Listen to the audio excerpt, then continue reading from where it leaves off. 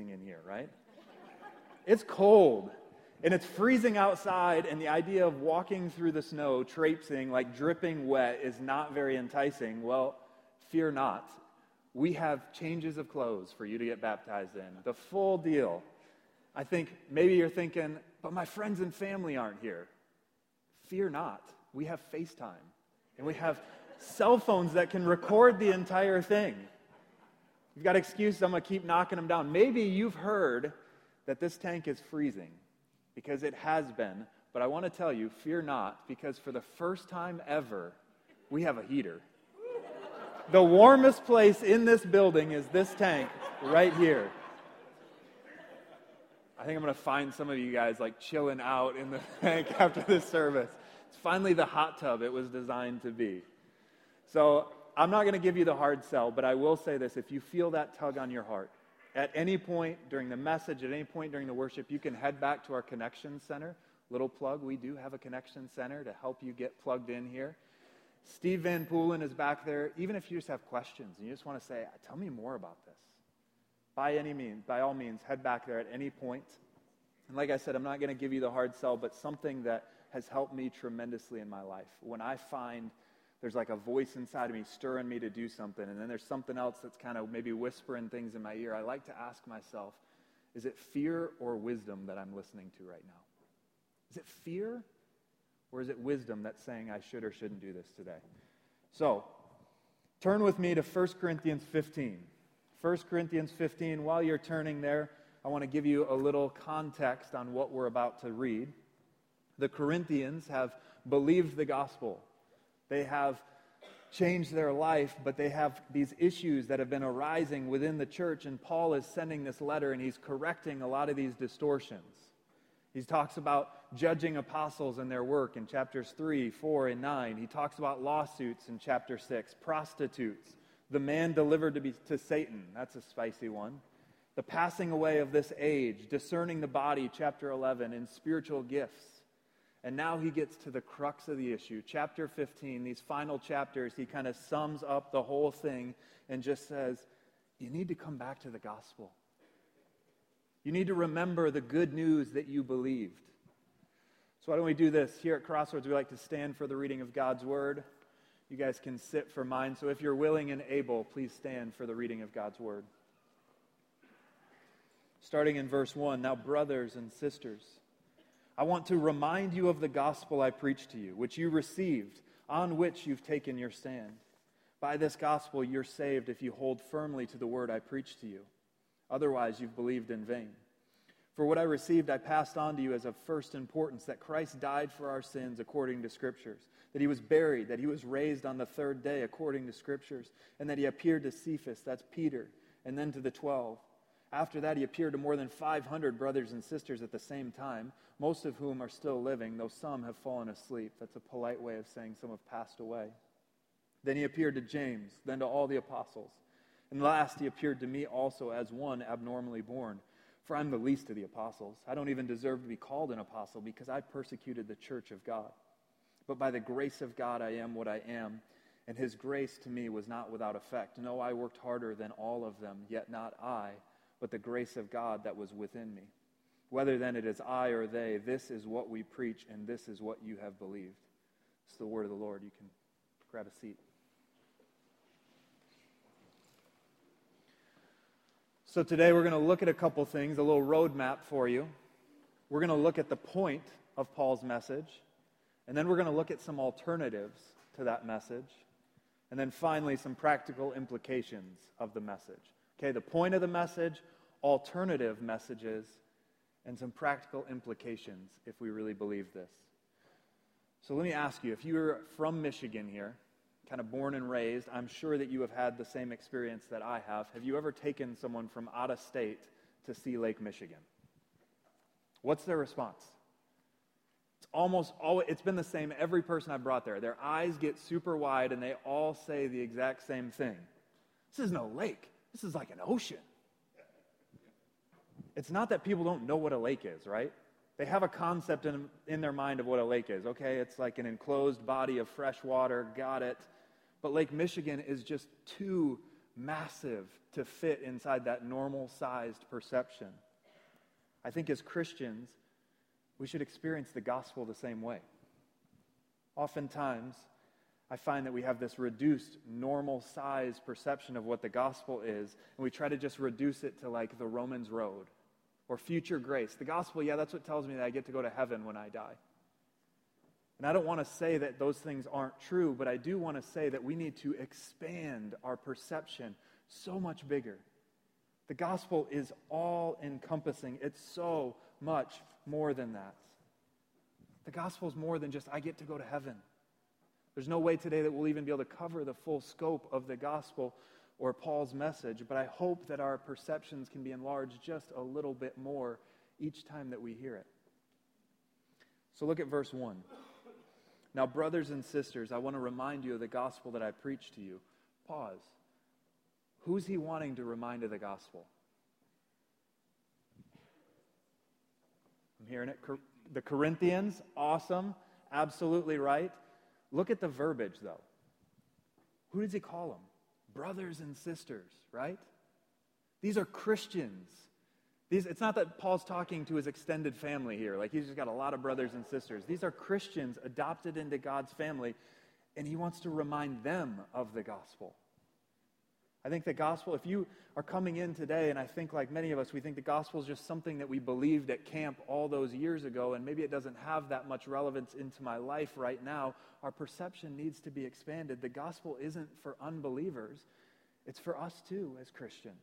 It's for every person in this room. If you are here today, the gospel is for you. You never outgrow it. It's one of the mental concepts that we need to enlarge. Growing up, everything I heard about the gospel was just evangelistic.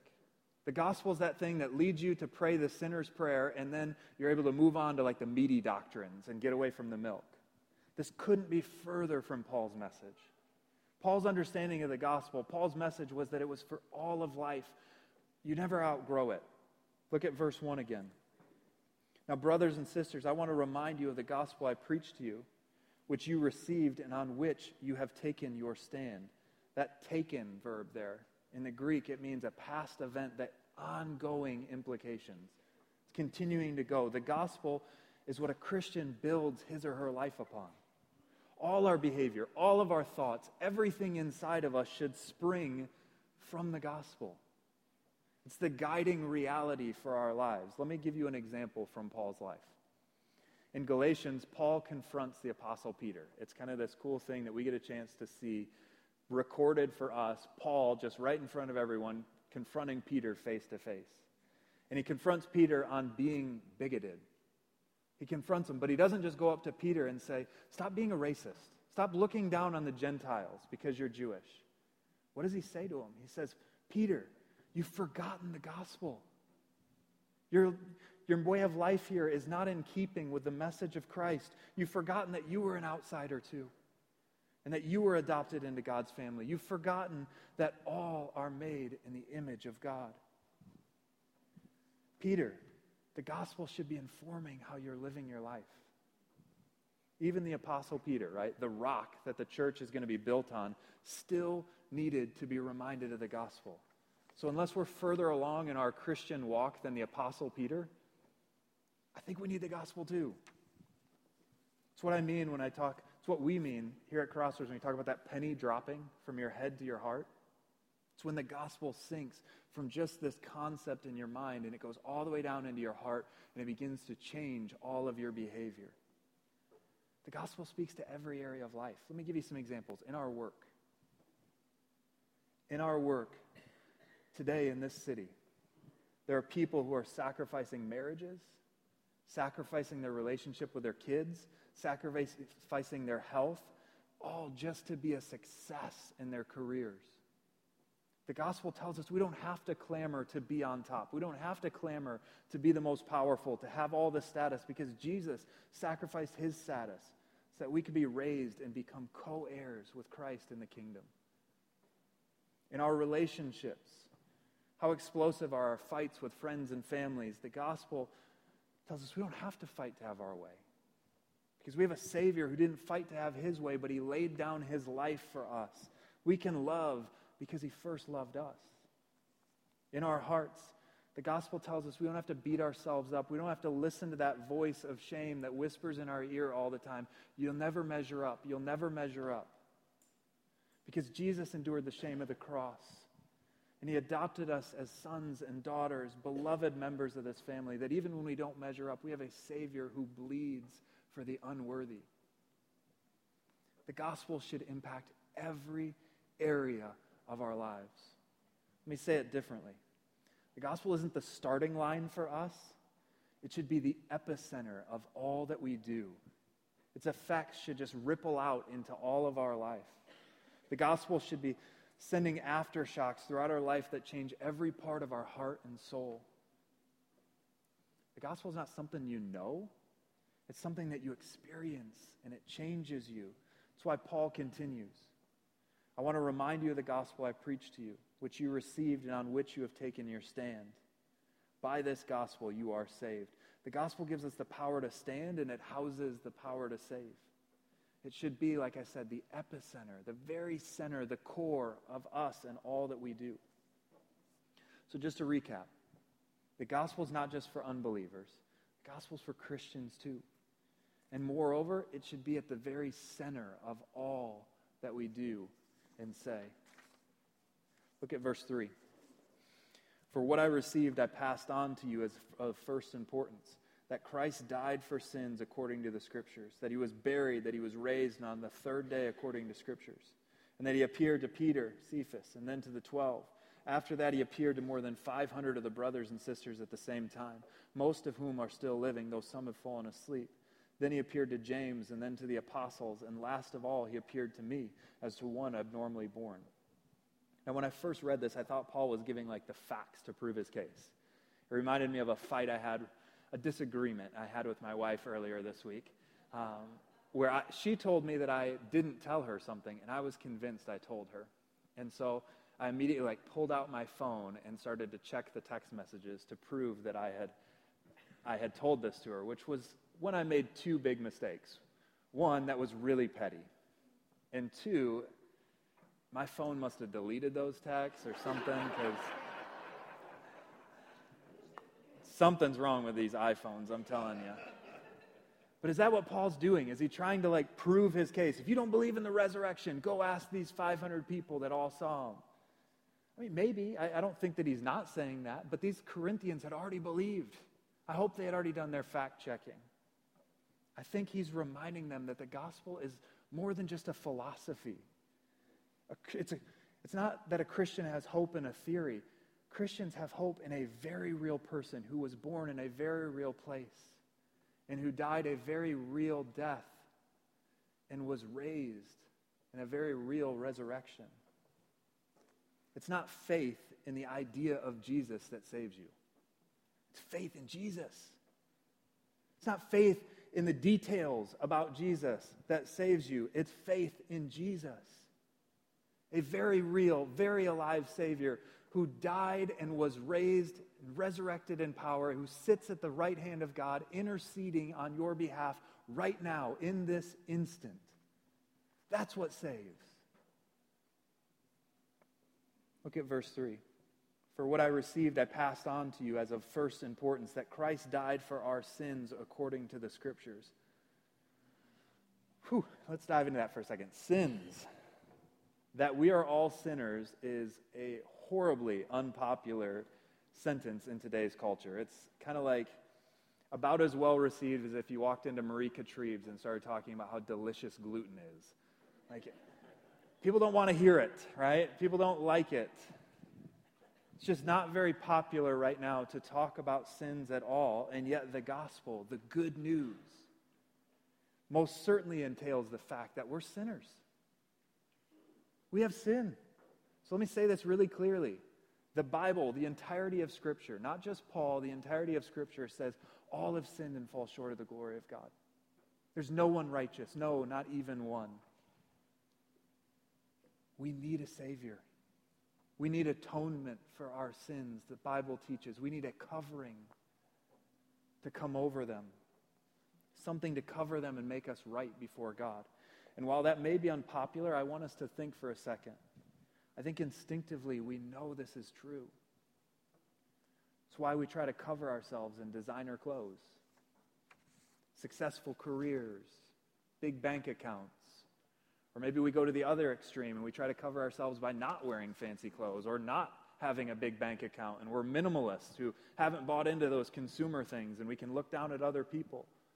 We're always trying to find ways to be unique, ways to cover our inadequacies, ways to measure up. We're trying to cover our inadequacies because deep down, I think we all know that we don't quite measure up. Unless. And that unless is a big one. Let me draw a few alternatives, a few other things that we run to fill that unless right there. Paul says Jesus died for our sins, but I think a lot of us are still caught up in the trap of trying to make ourselves right with God by finding other ways to cover ourselves. So the alternatives to the good news, some of them, if the gospel means good news for the covering of our sins, what are the false good newses we look to? I think our hearts are constantly pulled and drawn to these messages of our culture and our world. I see a wakeboard boat and I'm immediately like, I need that. I will be so much more fulfilled if I have that. I don't even live on a lake, but I've got to have it, right? We're bombarded by false gospel news messages every day. Do this and you'll be happy. Just do this and you'll fit in. Just do this and you'll be acceptable. Whether it's consumerism, right, that says, buy this and you'll be likable. The American dream, success will satisfy. Just get a little more. Get higher up that totem pole. Weight loss plans, look good and everything else will follow suit. Your kids. When my dad was dying, I remember him looking at me and he said, I've done a lot of bad stuff in my life, Bran. A lot of bad stuff. But I know I'm going to be okay because I had you and you're good. And in that moment, I did the most kind thing that I could possibly do to him. I sat him down and I told him all the bad stuff that I've done in my life. Because he needed to know that I can't be his Savior. But to him, he was looking for something to save him. And there's a lot of us that look to our kids. If my kids are good, I'm good.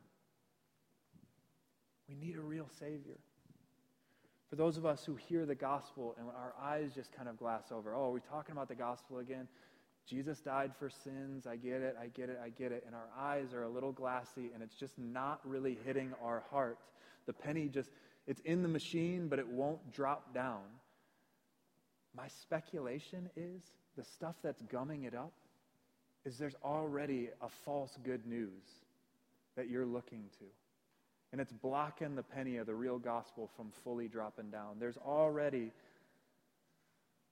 something that's captured your heart's attention that says, if you get this, if you just keep going a little further, if you just go a little deeper, if you just try a little harder, if you just get a little more, then finally this thing's going to pay off.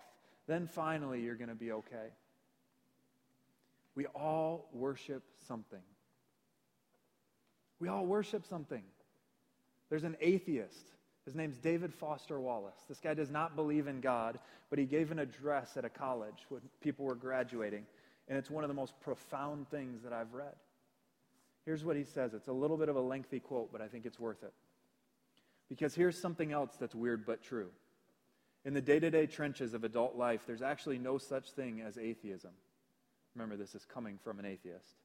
There's no such thing as not worshiping. Everyone worships. The only choice we get is what to worship. And the compelling reason, this is the compelling reason for maybe choosing some sort of God or spiritual type thing to worship, be it JC, Allah, be it Yahweh or the Wiccan Mother Goddess or the Four Noble Truths or some inviolable set of ethical principles, is that pretty much anything else you worship will eat you alive. If you worship money and things, if they're where you tap real meaning in life, then you will never have enough, never feel like you have enough. It's the truth. Worship your body and beauty and sexual allure, and you'll always feel ugly. And when time and age start showing, you will die a million deaths before they finally grieve you.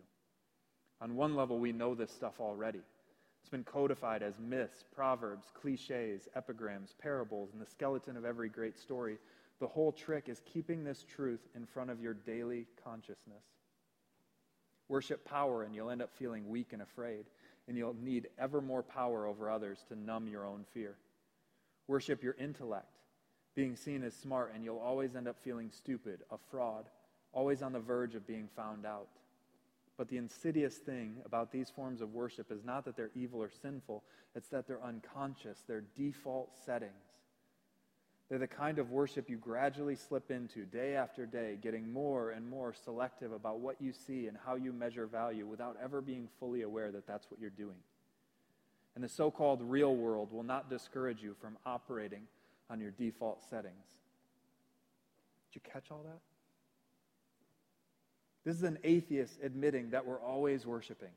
The only control you have is where you aim that worship. And his response?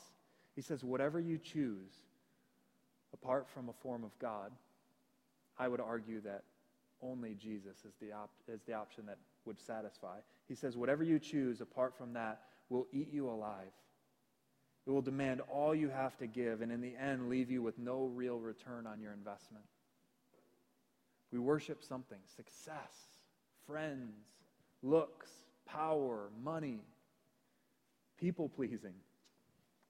No matter what flavor you look to, you'll be made a slave to it. David Foster Wallace says it won't deliver. It's like Solomon. In the end, it'll be meaningless. The gospel, however, is the exact opposite. The gospel is about how God doesn't enslave, but God became a slave, became a convicted criminal, and paid your debt so that you could go free. Your career isn't going to die for you, I guarantee it. Instead, what it's going to do is produce in you fear, pride, or despair. Fear that you'll never measure up, fear that you'll lose what you've gained so far, pride when you survey all that you've built when things are going well, and when things are going really bad, despair. If your gospel is, try to be a good person, I try to be the best me I can be, that's what I do. That's the best that I can do it. Who determines if you're succeeding? If it's other people, you'll always bend to their will, and you'll live your life trying to please everybody around you, wondering what they want and not what you should do. Or you'll try to compete with them rather than love them. If it's yourself that determines it, you'll live your life looking down on others who don't have the same willpower that you have, or you'll be crushed by the weight of your own expectations.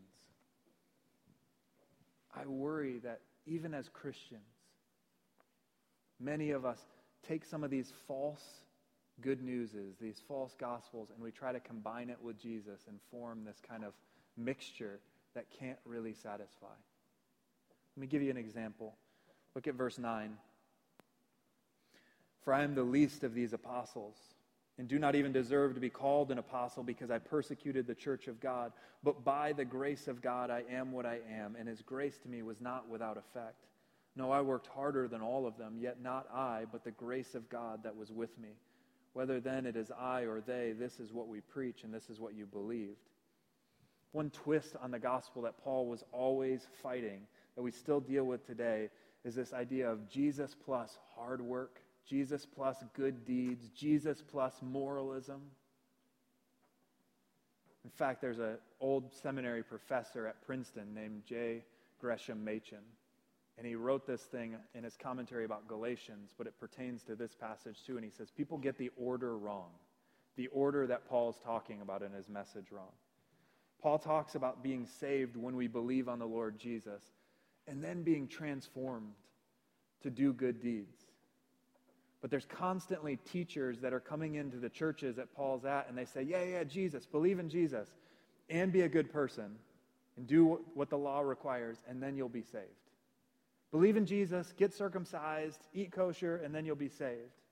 Believe in Jesus and this. And it's not even so much about what they're adding to it, it's that they're adding to it. They get the order wrong. They'd say, believe, do, and you'll be saved. The gospel order is believe, be saved, and then out of gratitude you can respond. These aren't nuances. This is a major, major difference. In fact, I would say it's almost completely separate.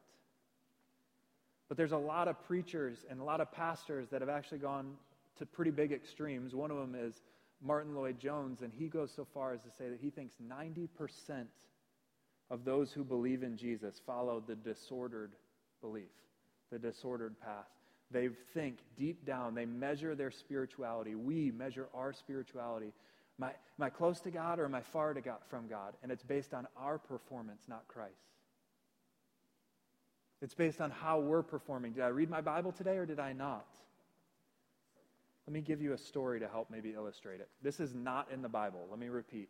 This is not in the Bible, but it's an apocryphal tale of Jesus and his disciples. And the tale goes a little like this. So Jesus, one day, he wakes the disciples up early. They've got a long walk, and he says, I want you guys to go pick out a rock, and I want you to carry this rock for me.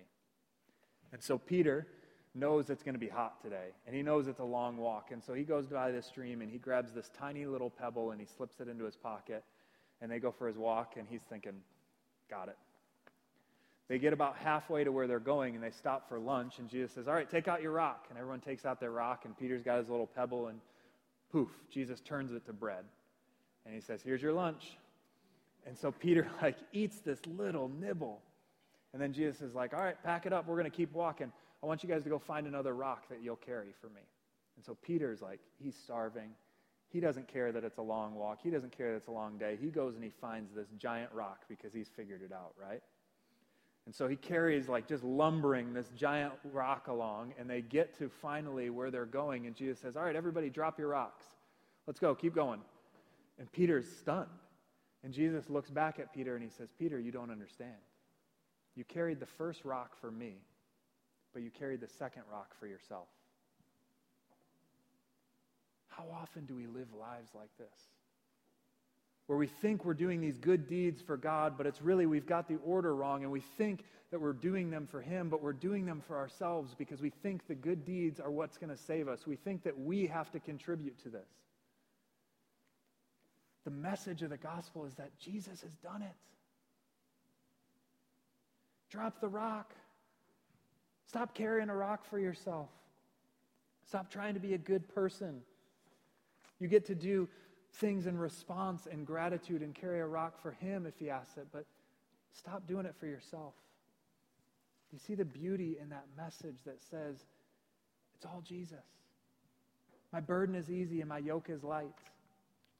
You don't need to perform. I've already done it. I've performed perfectly for you. And I've paid the debt that you don't have to pay now. Do you see how that metaphor changes everything when it's at the epicenter of our lives? It changes how we deal with failure because we realize we don't have to be perfect.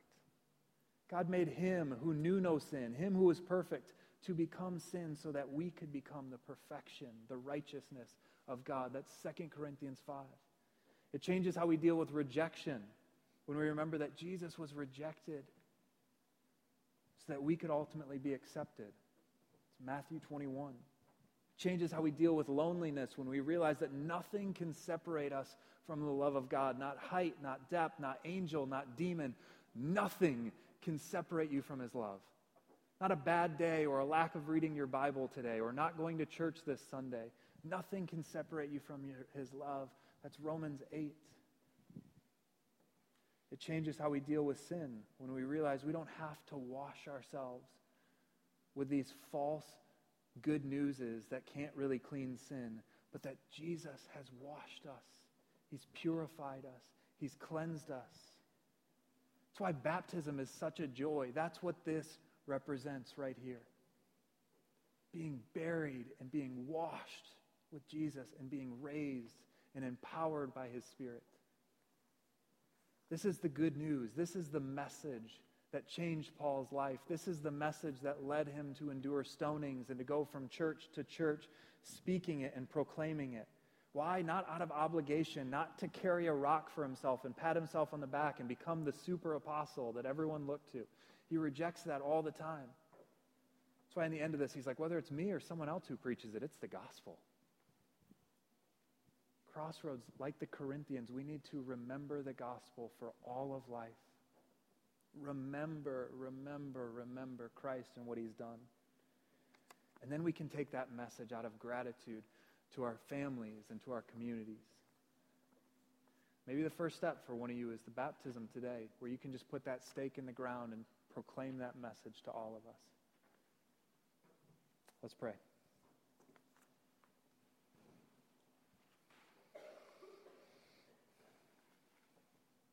God, your news truly is good news.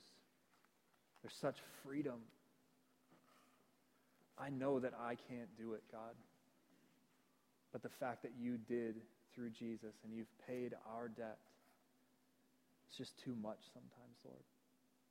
I pray that you would open our perceptions, open our eyes to see how big and how deep and how wide your love is for us, and that we would then in turn love others because you first loved us.